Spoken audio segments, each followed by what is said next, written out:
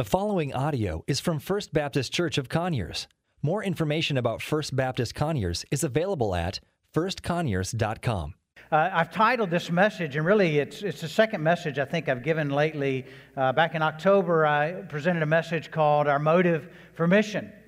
And this week, I entitled this Our Motivation for Mission, and you might put a number 2 behind that. The question begs itself when we talk about missions. Why do we do what we do? I mean, what's our motivation in that? Is it something that we do just because we've always done it that way? Take, for instance, the routine you have in the morning. I have a morning routine. How many guys have a morning routine, okay? And I stick to that routine every single morning. And I thought, why do I do the routine the way I do? Well, the reason I do is because it's very efficient. I'm pretty pragmatic about that. There's nothing inside that's driving me to do that. And so the question, why do I do the same routine every morning? My wife would say it's because I'm peculiar. I say it's because I have good time management. But why do we do the things we do? And I have discovered this, that in everything that we do, when we talk about motivation, there are two means of motivation. One is an internal motivation. In other words, I do what I do because there's something internally in me or in you that compels me to do that thing. Oftentimes, that internal motivation is driven by values, that I value my family, so I'm going to be motivated to do a lot of family stuff, right? I cherish my family. Sometimes it's not only that value, but there are things that we have convictions over. In other words, I'm convicted that this is right or this is wrong, and that's my motivation for doing or for not doing. And it's the same in missions. And we're going to look at some of the motivations this morning that I think the Bible gives us as to why we should be motivated regarding missions. There's a story that's shared by J.P. Morgan. He was a 19th century guy, and he had a sister. His sister had sent her son off to college in a faraway place, and to his demise, she would continually write to him and would not receive letters back from him. So she tells JP, her brother, JP, I can't get my son to respond to me. What should I do? And he says, I have an idea. Write her a letter and say or write him a letter and say, here's the $50. I hope you use it well, and send it to him. So she followed JP's instruction, sent the letter. And she intentionally left the $50 out of the envelope. And when her son got the envelope, she promptly received a letter back. Mom, thanks for the letter, but where's there $50 you said we're going to be in there? You see, there's that motivation sometimes externally. But I think the reason that we should be motivated by God towards mission is that motivation that comes through conviction, that motivation that comes through a love for Him and a love for others as He's called us to be a part of missions. I would say this, that missions is a kingdom imperative. When we talk about the kingdom of God or the kingdom of Jesus, at the very heart of God's kingdom is missions. Sometimes I think we've done missions more injustice by saying that missions only includes foreign missions, that you got to go over there somewhere to be involved in missions. But the biblical definition of missions is evangelism and discipleship. So it does not matter where we are involved in missions. God has called us to share the good news of the gospel, right? And He's called us to make disciples who then can make other disciples. So it's not a question of whether we go there or we stay here to do missions. I would say missions is both and all. Amen? And so we don't have to go over, and God's called us right here we are. It's a kingdom imperative, and Jesus, when He came, He made this declaration in the Gospel of Luke, chapter 19, verse 10. He says, for the Son of Man came to seek and save what was lost. If you wanted to ask what Jesus' mission was, it's stated right there. Jesus came that He might seek and save that which was lost. And who does the lost include? That includes every one of us and every human being. For the Bible teaches that we are born in sin and separated from God because of our sin. But God graciously sent His Son that we might have a relationship with Him. John Piper kind of became famous in the area of missions with this very simple statement. He said this.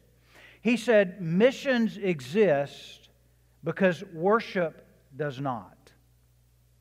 Let that rattle around in your head for a minute.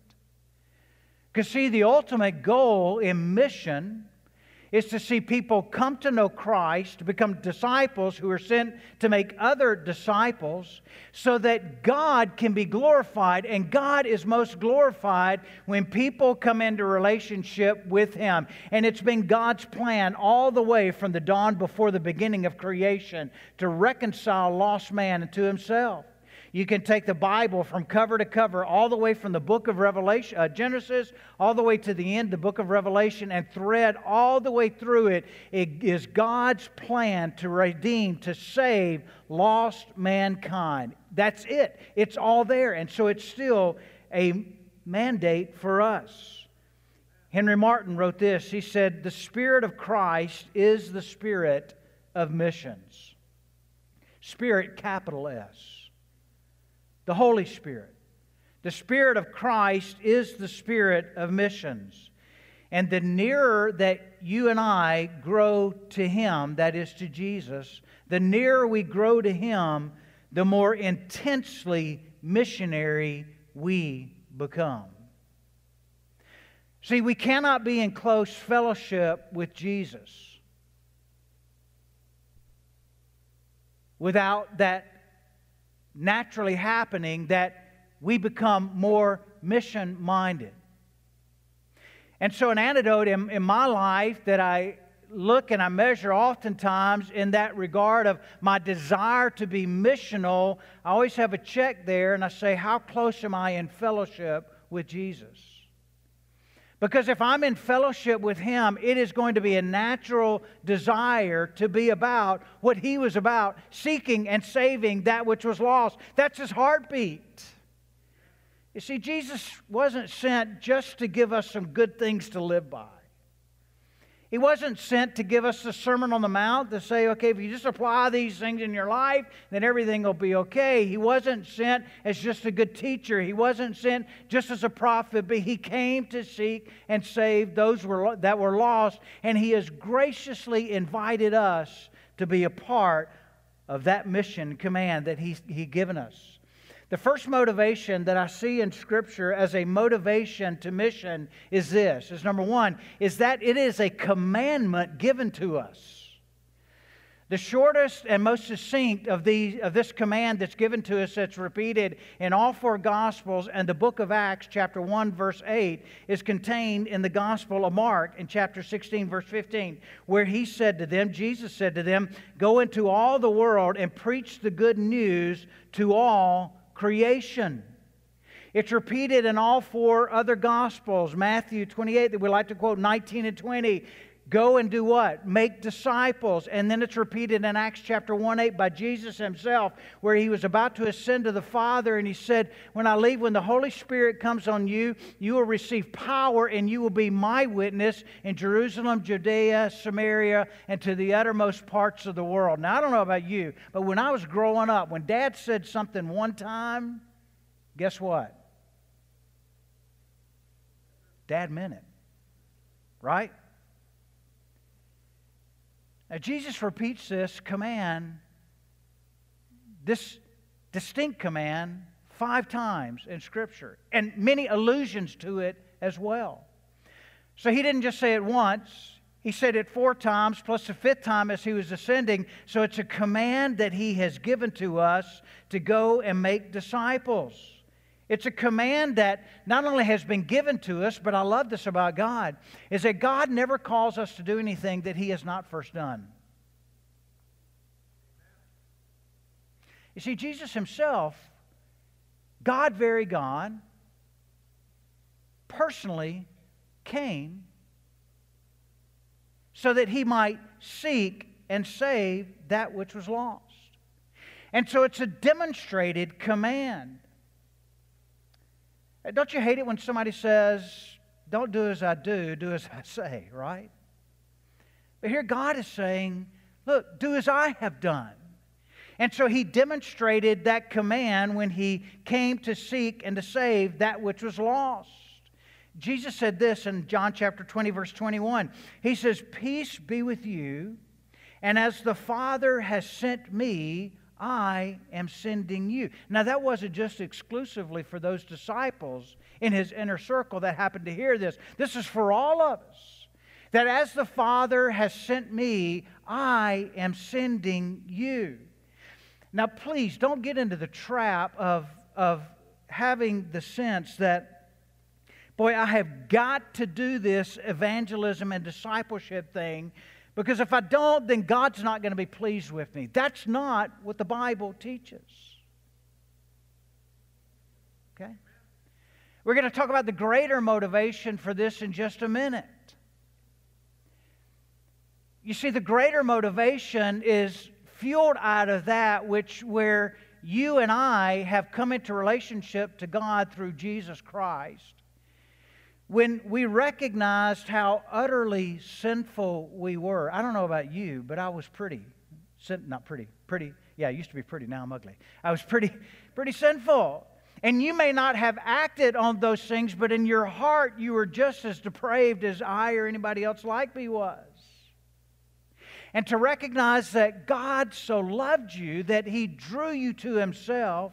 He forgave you of not only your past sins, but your present and all future sin, that you might have fellowship and relationship with Him and a promise and a hope of all eternity. Listen, it just doesn't get any better than that. And that is the impulse to be obedient to what He's commanded, because we desire others to know that as well.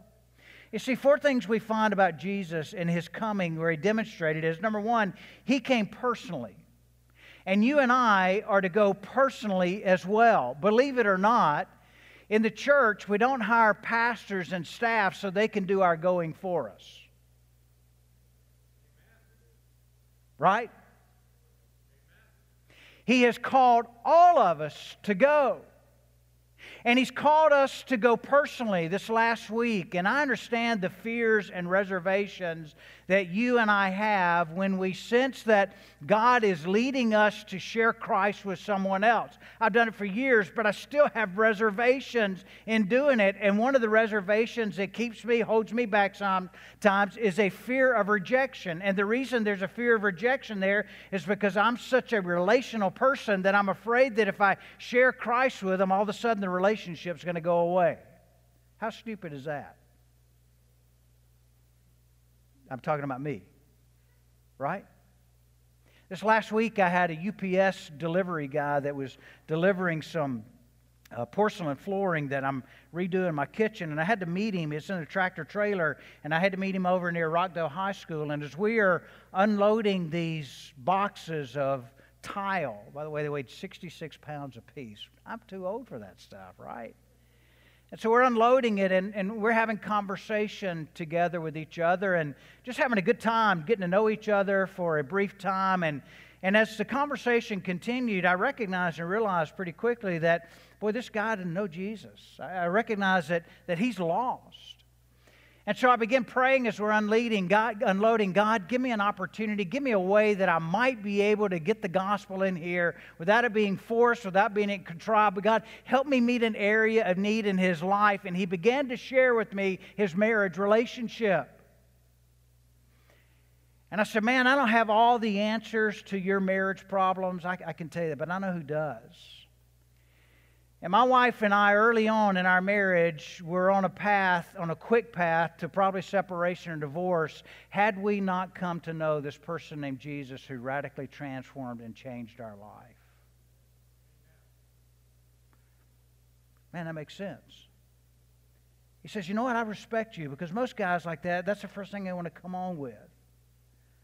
So I had opportunity to share with him more, and in my mind was this thing, man, I'm going to turn him off if I share, but it was like, no, God, give me the courage to share with this guy. And I don't know if this guy will ever come to know Christ or not. I didn't get to go through the 4 spiritual laws with him. I didn't get to go through the Romans road with him or all the other methods. But I know this, that God allowed me to plant a seed. And as Blake shared with us last week, somebody will come along that will cultivate, and somebody will come along that will water that seed. And I'm trusting and believing that God, somewhere down the road, is going to bring him to faith in Christ by other faithful believers who are willing to share. Amen? You see, he came personally. The second thing we find out about this is that Jesus came voluntarily. Jesus said, no man takes my life, but I willingly lay it down. It reminds me of Isaiah in Isaiah chapter 6 when we see the account where Isaiah is in the throne room of heaven and he happens to overhear God's heart and God's crying out, whom shall go for me? Whom shall I send? And Isaiah says, here I am, send me. And the question for us, are we willing to go voluntarily? Am I willing to have my agenda shaken up? And am I willing to have my narcissism laid aside for a little bit? That I don't just think about myself and I'm actually going to put myself out in order to go. God, would you use us in that fashion voluntarily? The third way that Jesus came is sacrificially. You know, sometimes making disciples gets nasty, right? It gets difficult. It gets hard. People's lives are just messed up in the culture today. And I don't mean that derogatively. Please hear my heart. But man, when you come into contact with people and you hear stories over and over and over, man, there's just stuff there.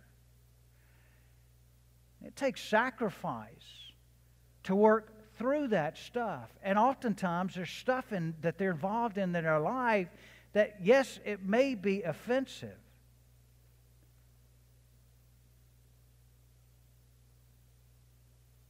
Sometimes I'm afraid we forget that the reason they live the way they live, the reason they act the way they act is because they have not been graced by God the same way that we have, in the sense they have not come to know Jesus. And Paul says, man, you should expect them to live that way. They have not come into a relationship with Christ. And Paul reminds them in his letters, you too once were. You see, none of us come to Christ cleaned up. He cleans us up. Not just outwardly, but transforms us in our hearts and our lives. Not only is there a command from above, but listen, there's a cry from below. And I know this is not a popular subject today. There are many people that deny the existence of hell, but I can't deny what Scripture says.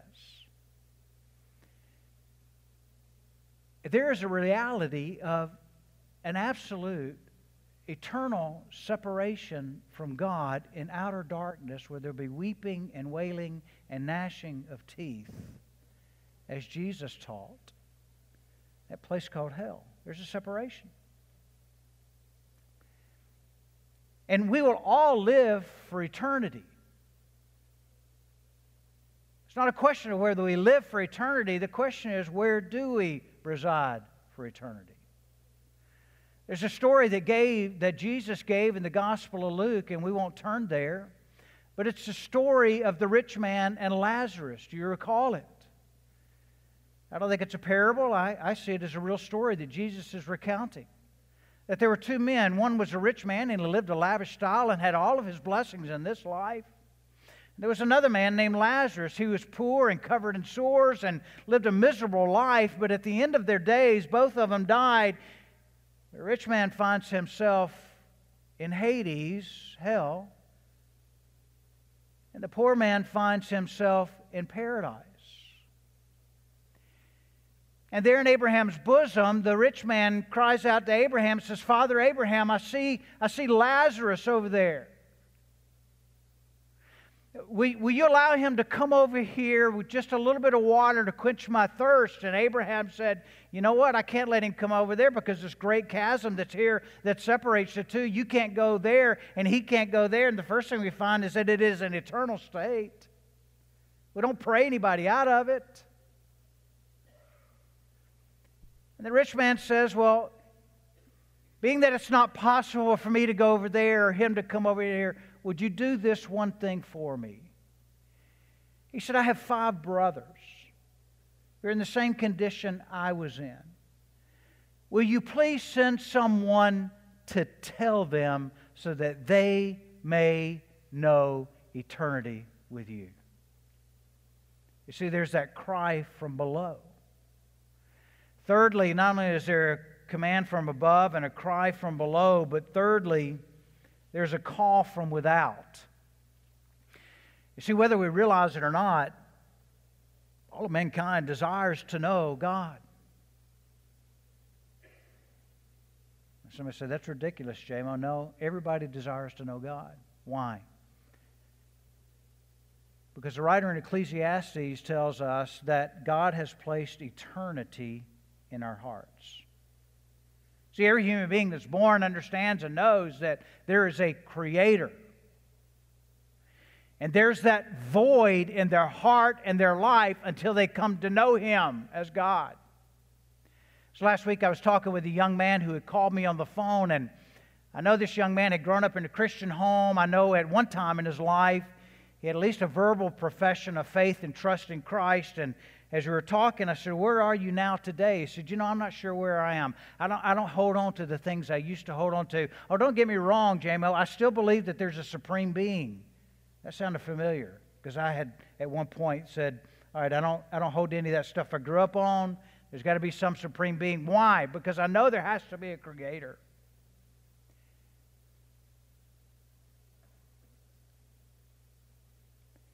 In his recounting that to me and telling me where he was, I could sense in his heart that he was struggling to know this Creator. But he had rejected the one that he had learned of and once professed to know, and somehow or another had gotten caught up in what I would call this cultural path away from God. And not only in particular in our culture, but from all of creation, there has always been a cultural path away from God. Why? Because this world is ruled by Satan himself, the father of all lies, and he controls the cosmos in this world, and he wants to lead everybody on a path away from knowing God, their Creator. Paul writes about it in the book of Romans when he says this. He says, for although they knew God, they neither glorified Him as God nor gave thanks to Him, but their thinking became futile, and their foolish hearts were darkened. Although they claimed to be wise, they became fools and exchanged the glory of the immortal God for images made to look like mortal man and birds and animals and reptiles. You see, if man does not worship the true God, he will make another God to worship. Somebody said that man's mind is a perpetual factory of idolatry. Why? Because we were created to worship God. Cultural path away from God. Let me sum it up with this. The last thing that I see as a motivation scripturally is that there is a constraint from within. Paul put it this way in 2 Corinthians 5. He said, for Christ's love compels us. Christ's love compels us. We also find in Romans chapter 5, verse 8, that Paul tells us that God has poured His love abroad in our hearts. You see, the greatest motivation for all this that we've talked about in missions is that we have a motivation that we love others. Now, sometimes I get caught up on this thing. Is my motivation just to see others come to know Christ, or is my motivation because I love them? And if I'm not careful, I get caught up in that. But you know what? The bottom line is He has called us to love. Somebody the other day was talking about end times and those things like that, and wanted to converse with me on it. And I said, I don't know about all of that. I'm not an eschatologist. I can't figure all that out. That's above my pay grade. When I figure out how to love people the way Jesus has told me to love people, then I'll get to that other stuff. Right now, I'm still working on learning to love people.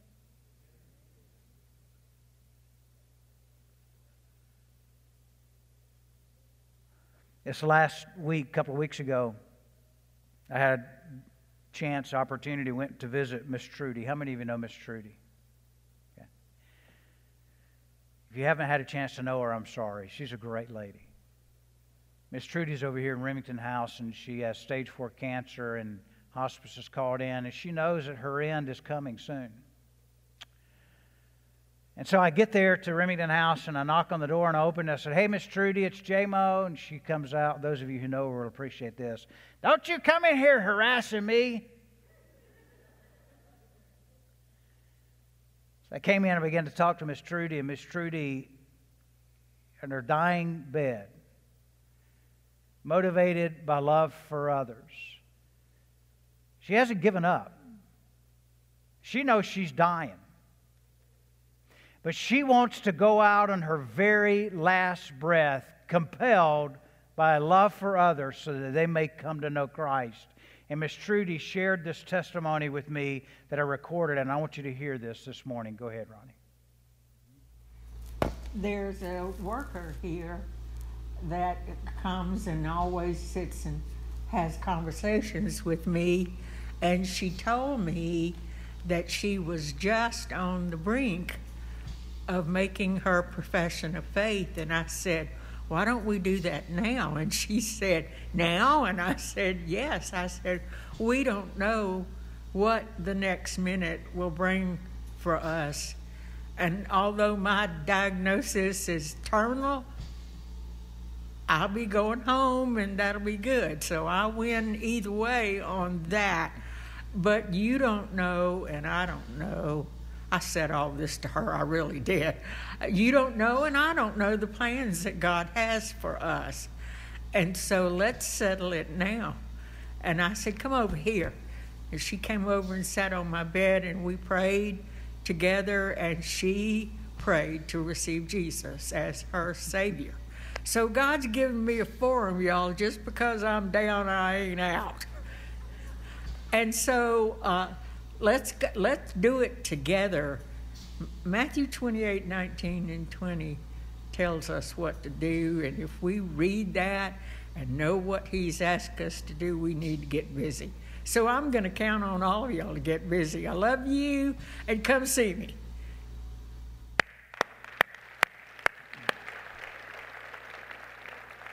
I don't know about you, but I want to go out strong. Amen. Thank you for listening to audio from First Baptist Church of Conyers, located in Conyers, Georgia. For more information about First Baptist Conyers, please visit us online at firstconyers.com.